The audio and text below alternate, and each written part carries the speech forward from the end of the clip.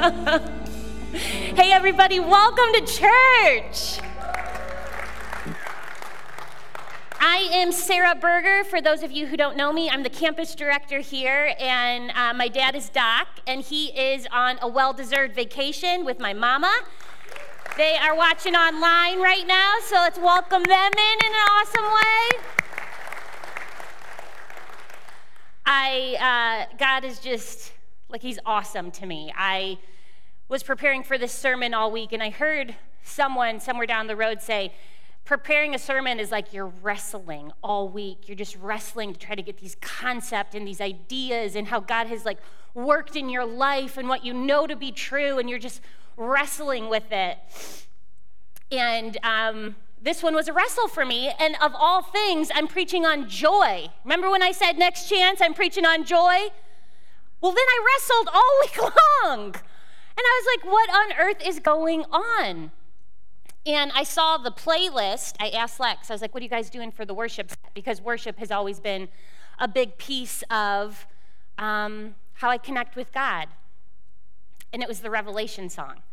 And I don't think anyone knows this, but this was like a moment in my life when I was truly struggling to find joy. Jacob and I were so dirt poor. I mean, we were just newlyweds. We were as poor as you could be.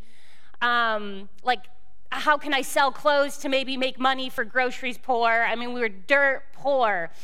And our marriage was rough, and we had 2 babies kind of just right away, and then the third came, and then I thought I was poor, but then I was really, really poor. And we were just struggling, and my ministry, I was working up here in Kid Venture, leading the kids ministry, and it was just a struggle. Anyone ever been in that time where it's nothing's coming easy, and I could really use some joy? And I remember this worship song at the time. I would just go and I would just spend time with God, and I would just sing, holy, holy, holy is the Lord God Almighty, who was and is to come. And I would just sing it on repeat because I just had to tell myself who God was. I just had to tell myself that I wasn't in this alone. And I think so often we can feel so alone in life. I love the things, you've probably heard of this, where people will say happiness and joy, they're different because happiness is what happens around you, but joy is what happens within you. And I believe that. You might have heard people say, choose joy, choose it. And every part of me knows that is true until it's not. There are so many obstacles to joy. There are so many things that can get in the way. My daughters and I, the guys, like Jake said, they all went out on a camping adventure yesterday, the Wild at Heart camping adventure. And it was just me and my girls. And the boys are the most fun human beings, okay? Jacob, Christian, Jeremiah, they are like joy and adventure. And it was like joy and adventure had left the building, and the girls were left to figure out what the heck are we going to do to have a little bit of fun. Boys are climbing down mountains, throwing axes, and I was like, well, I guess we could play cards. But the boys had left, and the girls are like, okay, we are choosing joy. We're moving to the joy. And I was struggling with my sermon, and I was hoping it would be done so we could get up, we could go get coffee, we could go for a walk in Hinckley. But it was taking me way longer. I couldn't button this thing up. And the girls were like, come on, let's go, let's go, let's go, let's go. And I was like, all right, let's go. So we get in the car, I go the wrong way, I have to turn around. I have the smallest cup holders in the history of cup holders. I know this is not a big deal, but to me, I forget, and the only water bottles we have in my house, ladies, I don't know if everyone has seen the Stanley Cup, it's about yay big, yay big. So my daughter, who's pregnant, brings the Stanley Cup or something like it, and I take a turn, and the whole thing spills everywhere, lid pops off, and we get to the hiking place, and I'm like, yes, we're going to go enjoy adventure and walk in the beauty of God's creation because we are choosing joy. And then my pregnant daughter, can we just look at my granddaughter for a minute? My daughter's pregnant. She hates being it publicly, she hates it, so don't say anything to her. But the cutest baby you've ever seen in all your life. Jake's like, how can you tell? I was like, because we've seen her picture and she's beautiful and perfect in every way. What do you mean, how can I tell? Okay, so we get to the nature of Jesus, and we're going to walk, and it's going to be so good. And I just forget how hard this little path is that I picked. And Lexi's like more than halfway pregnant. Her lungs are, working a little extra hard. She's breathing deep. And then the hill arrives. And it's like a hill that's a hill. It's like you're going to bend forward when you walk it. You know what I'm saying? And she's huffing and huffing. And I was like, man, we're trying to choose joy. But it's like every time we're trying to choose it, something is fighting against it. Does anyone have an amen in this room or online? Amen.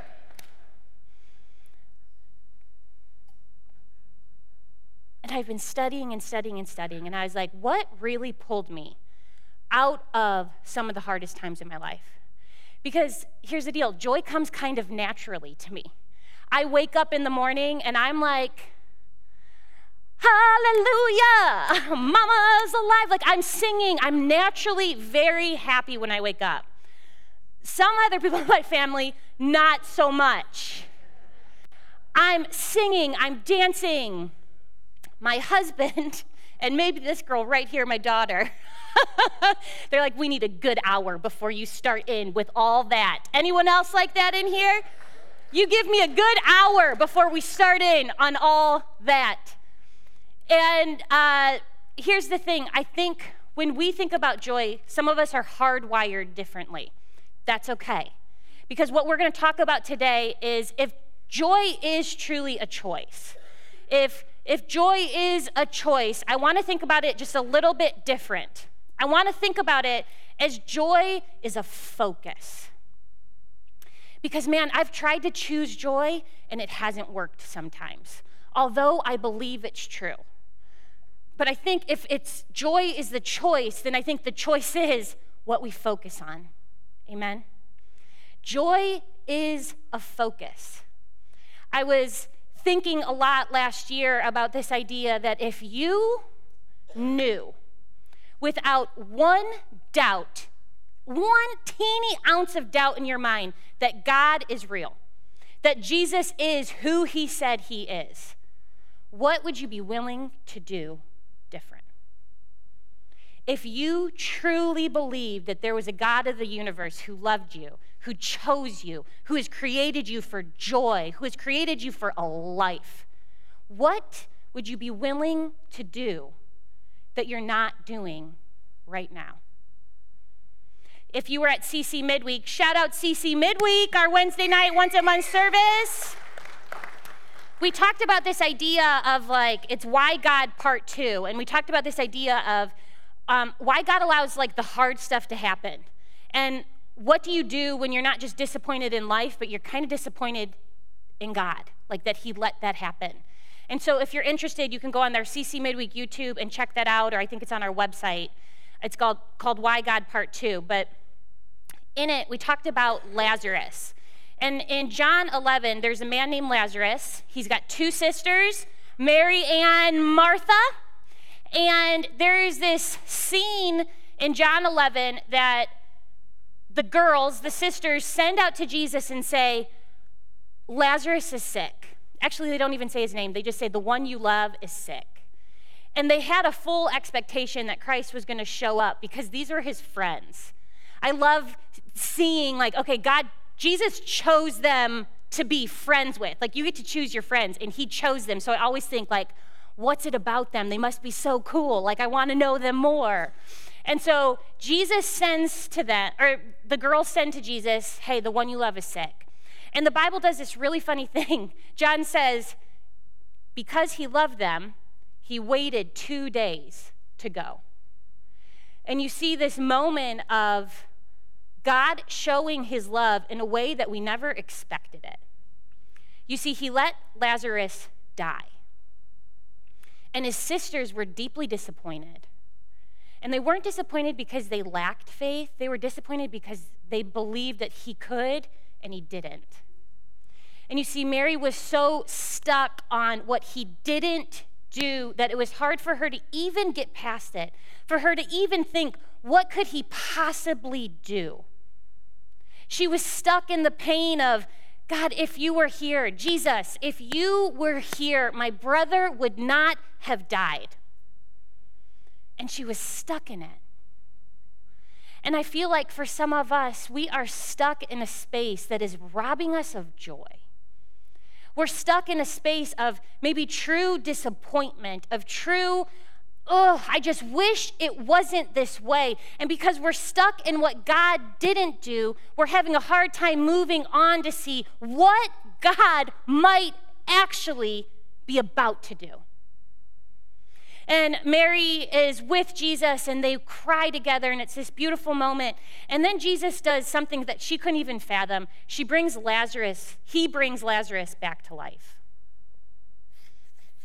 And that question hits me over. What would you do if you knew without a doubt, without one speck of doubt, that Jesus was who he said he was? That he came because he loved you. He came because he wanted nothing to separate you from the love of God, and he gave his life for you. What would your life look like? What would your life reflect? Because you know what I believe? I believe without a doubt, Mary believed after that, Jesus was who he said he was. He wasn't just a good friend. He wasn't just a good man or a prophet, but he was the Savior. He was the Son of God, and she did not have a doubt in her mind who he was.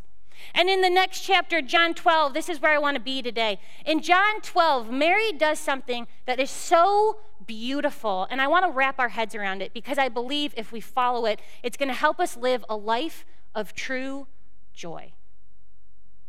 I believe that we have to stop thinking about our lives just in this small moment of time. But I think we have to start opening our lives to the eternal. I think there has to be an eternal outlook on life where we stop saying, all this stuff is boggling me down, because really, ultimately, what matters? Ultimately, when I'm fighting with my husband, is this going to matter in the long term of life? When I'm struggling with my kids, is this going to matter? Is this fight going to matter? Is it going to make a difference and grow their soul, grow their values, or is it not going to make a difference? You see, when you put the eternal view on, the eternal perspective, I promise you, some of the stuff you're worrying about, it's a waste of time. Some of it is just dragging you down, and you know what it's doing? It's just sucking all the joy out of your life. And it's the idea of let's get an eternal perspective. Let's say that God is real. Let's say that he is who he says he is. Let's say that Christ did come for you. Then what will your life reflect?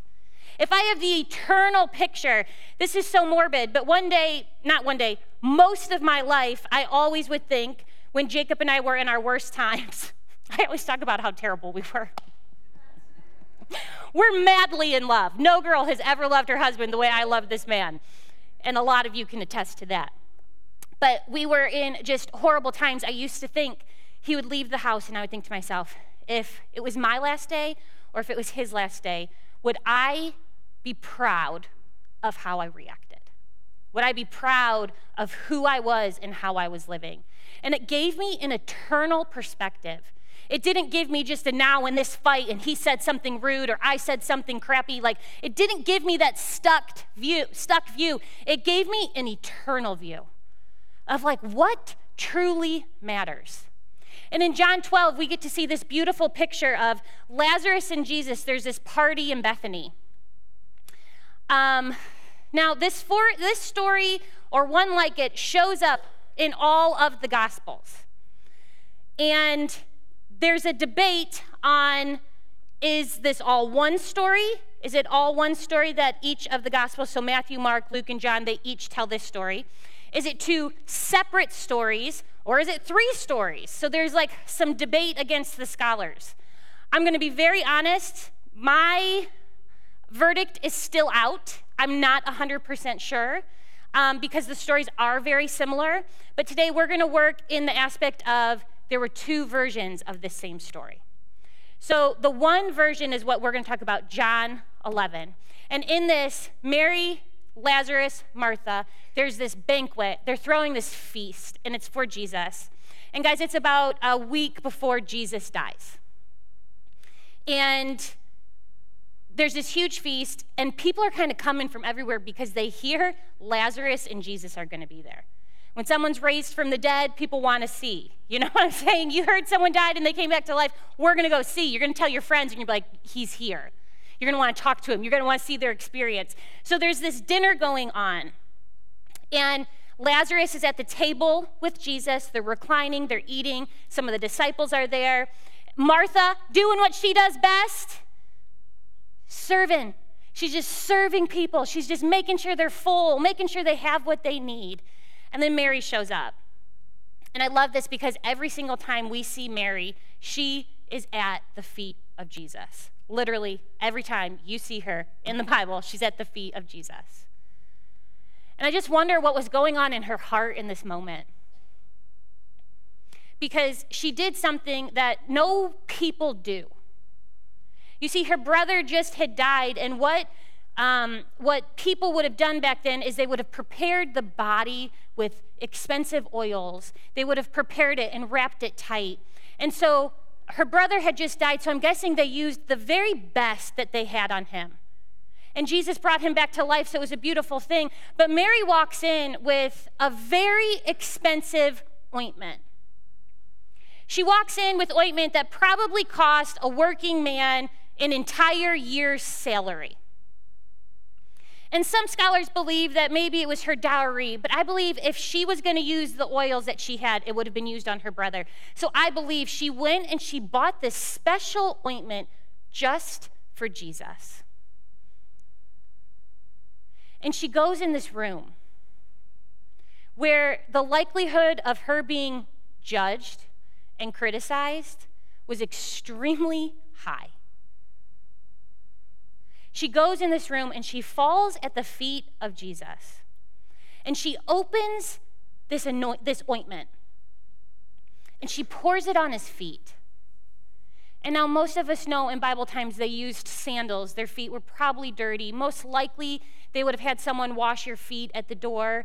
In one of the stories, we know that Jesus' feet, they didn't even give him water to wash his feet. So I don't know in this moment how dirty his feet are. But she gets down and she puts this very expensive ointment. Let's just call it oil. It was nard. And it smelled the whole entire house up. It smelled sweet and spicy. It overpowered the smell of the food. And I believe everything got quiet. And she gets at his feet, and the aroma is filling the air.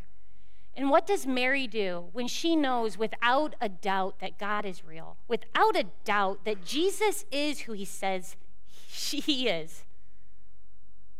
She gets at the feet of Jesus in an act of ultimate humility, in an act of, I don't care what people think. I don't care who criticizes me. This is my Savior. She puts oil on his feet, and then she takes her hair and she wipes it.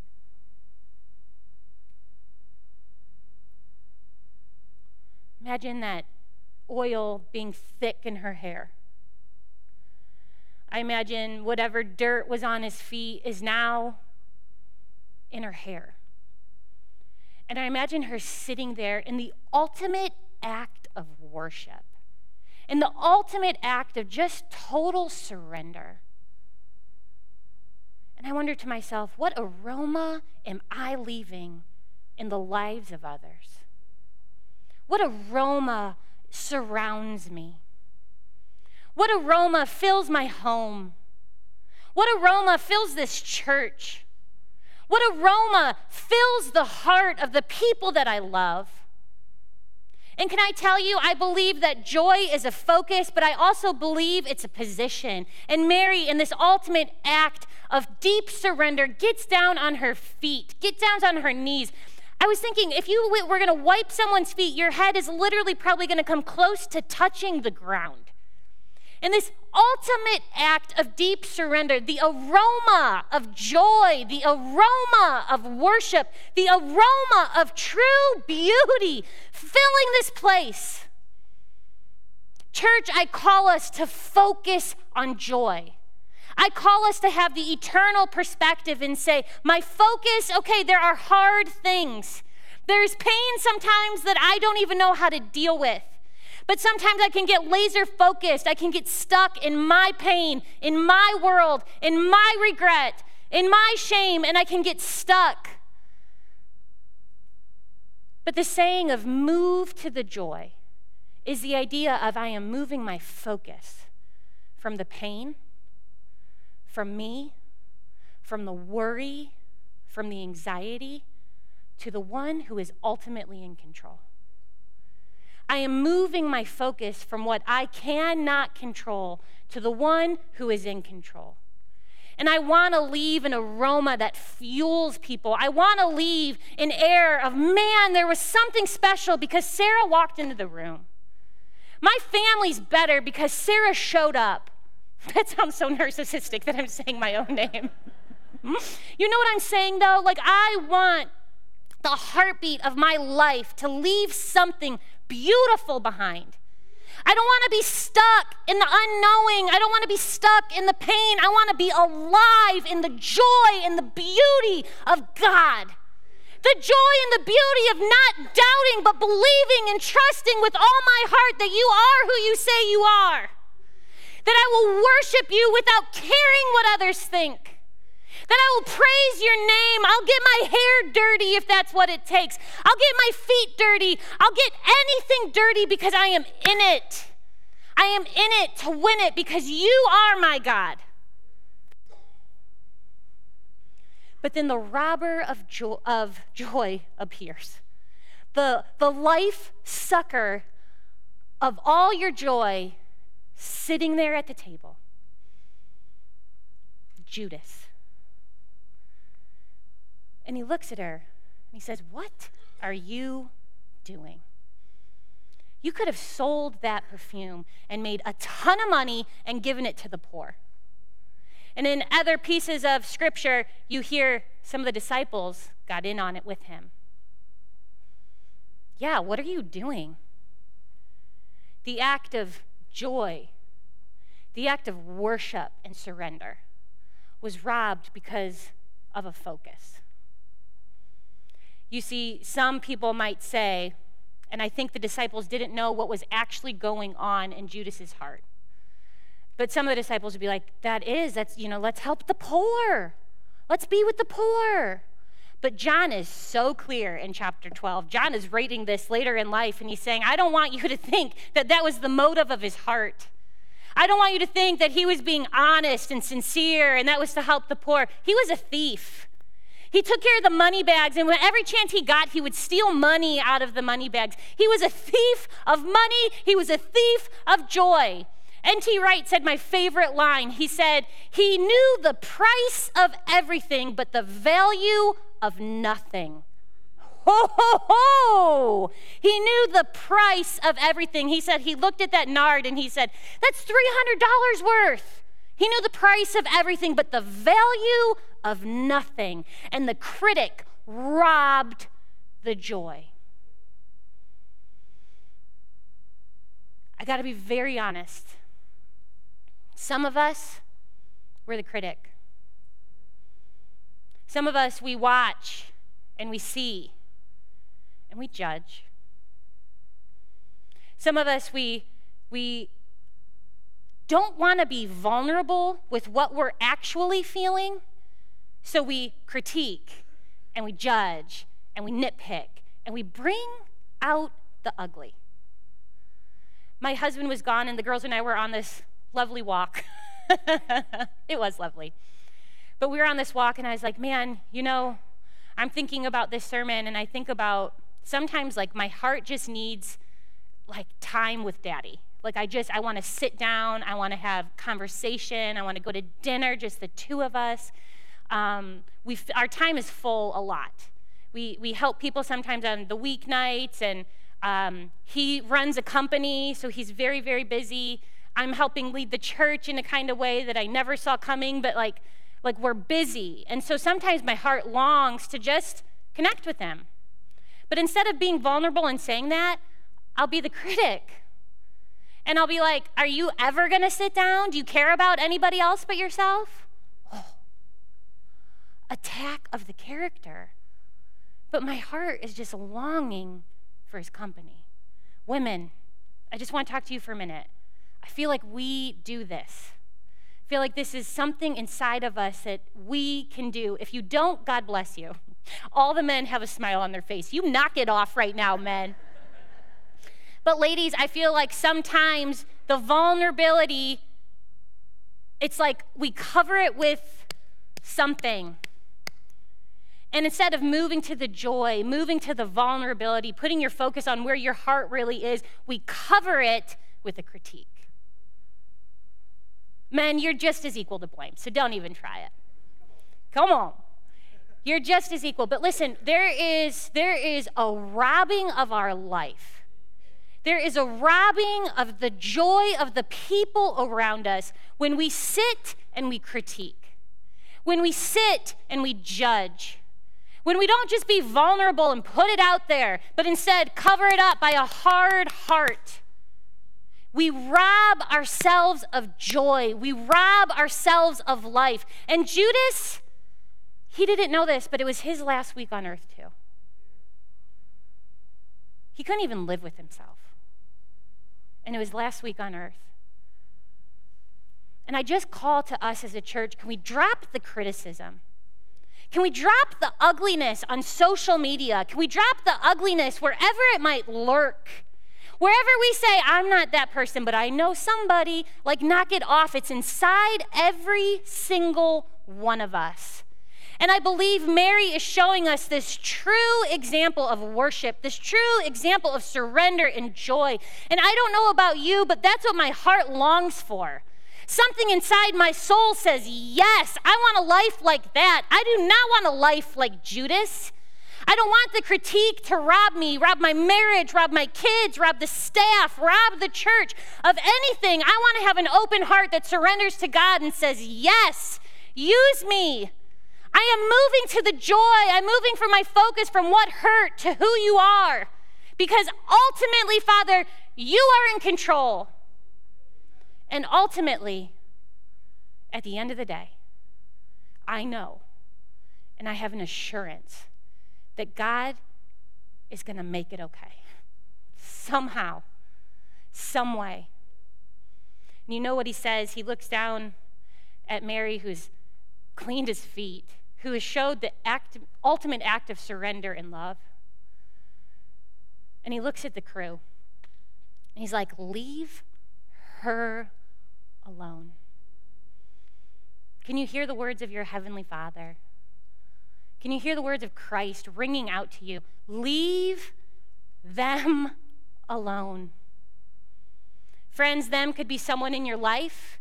It could be someone that is across the way, but you're still critiquing. And man, unfortunately, it can be yourself. You can rob yourself of joy because you rob your own mind, your own voice, your own inner sense of well-being because you're filling it with the ugly. You're filling it with lies, and you're not even giving yourself a break. Move to the joy in your mind and say, that's enough.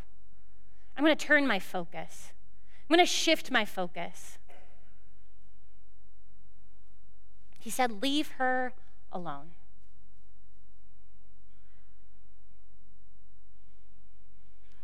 You see, I think something in Mary knew something. We see all throughout the Gospels that Jesus would tell people that he was going to die. We would see that he would say things, and these were their good friends. And I believe she did this beautiful thing out of love and moving to the joy and out of worship. But I believe maybe in her heart, She heard Jesus say that he was going to die, and she believed it. And I believe she did this as an act to maybe prepare him beforehand. Have you ever heard the idea of like people will share everything at the funeral, and you're like, why wouldn't you share that before everyone died so they could hear it? I feel like this was Mary's act. And I was talking with my dad about this yesterday or a couple days ago, and we were talking about so there's 4 versions of this story, and if there's 2 versions, because one happens in, I think, Galilee and one happens in Bethany. If there's 2 versions, do you think it's possible that at some point, either Jesus told Mary or that Mary heard of another Mary who sat at the feet of Jesus, who in her sins and in the ugliness of life, she felt so overwhelmed that she went to the feet of Jesus with expensive oil, and she wiped his feet with her tears. She wiped her hair on his feet, and she showed this ultimate act of love and praise and worship. Do you think Lazarus' sister Mary maybe heard about this? And do you think maybe Jesus could have said how much that meant to him? With that act of joy and worship, do you think he could have said somewhere along the way, that was a really special moment? And in the beauty of her mind, Mary, Lazarus' sister, says, that was special to him. I want to do it too. Do you know that your life is a reflection? Your life is a reflection of what God is doing. And if we let our joy be robbed by the critic, if we let our joy be robbed by the hardships of life, then what are we reflecting into the world? Are we reflecting any show of the goodness of God? Because I believe the goodness of God is chasing after us, and we've got to see it. We've got to be alive to feel it. We got to be in the moment to say, I love him, I surrender to him, and I am moving to the joy, and my focus is on him. Your life is a reflection of what you believe. Teddy Roosevelt has a famous speech, and in it, it's called The Man in the Arena. And here's what it says. It's not the critic who counts, not the man who points out how the strong man stumbles or where the doer of deeds could have done them better. The credit belongs to the man who is actually in the arena, whose face is marred by dust, sweat, and blood, who strives valiantly, who errs, who comes short again and again, who spends himself in a worthy cause, who at the best knows in the end the triumph of high achievement, and who at the worst, if he fails, at least he fails while daring greatly, so that his place shall never be with those cold and timid souls who neither know victory nor defeat. I call you to just dare greatly, to live a life and move to the joy. Switch your focus on who God is. Switch your focus to the worship and the reality of the life that he's given us. Believe that he is who he says he is. Believe that ultimately, somehow, some way, that it will all work itself out for the honor and the glory of him who is with us. Believe that he is with you, he will never leave you, that he loves you, and that he is a God of hope. Put your focus on him. Let's pray. Dear Heavenly Father, I love you. I love that you are brilliant in all your ways. I love that the scripture is so full of just joy, joy, joy. It's everywhere I look, Father, and I believe you are a God of joy. So I pray that joy will not just be a choice, but it'll be a focus, Father, that we will focus on what is good and healthy and right, and we will move away from the pain and the hurt and all the things that are keeping us stuck. I pray that we will believe you without a doubt, that you are our good, good Father. And even through the pain, even through the hardships that life brings, that you are going to work it all out for your honor and your glory. I pray that you will radiate your peace, that you'll radiate your hope to everyone who is listening, Father. And I pray your name will be lifted high. In your Son's name we pray, amen.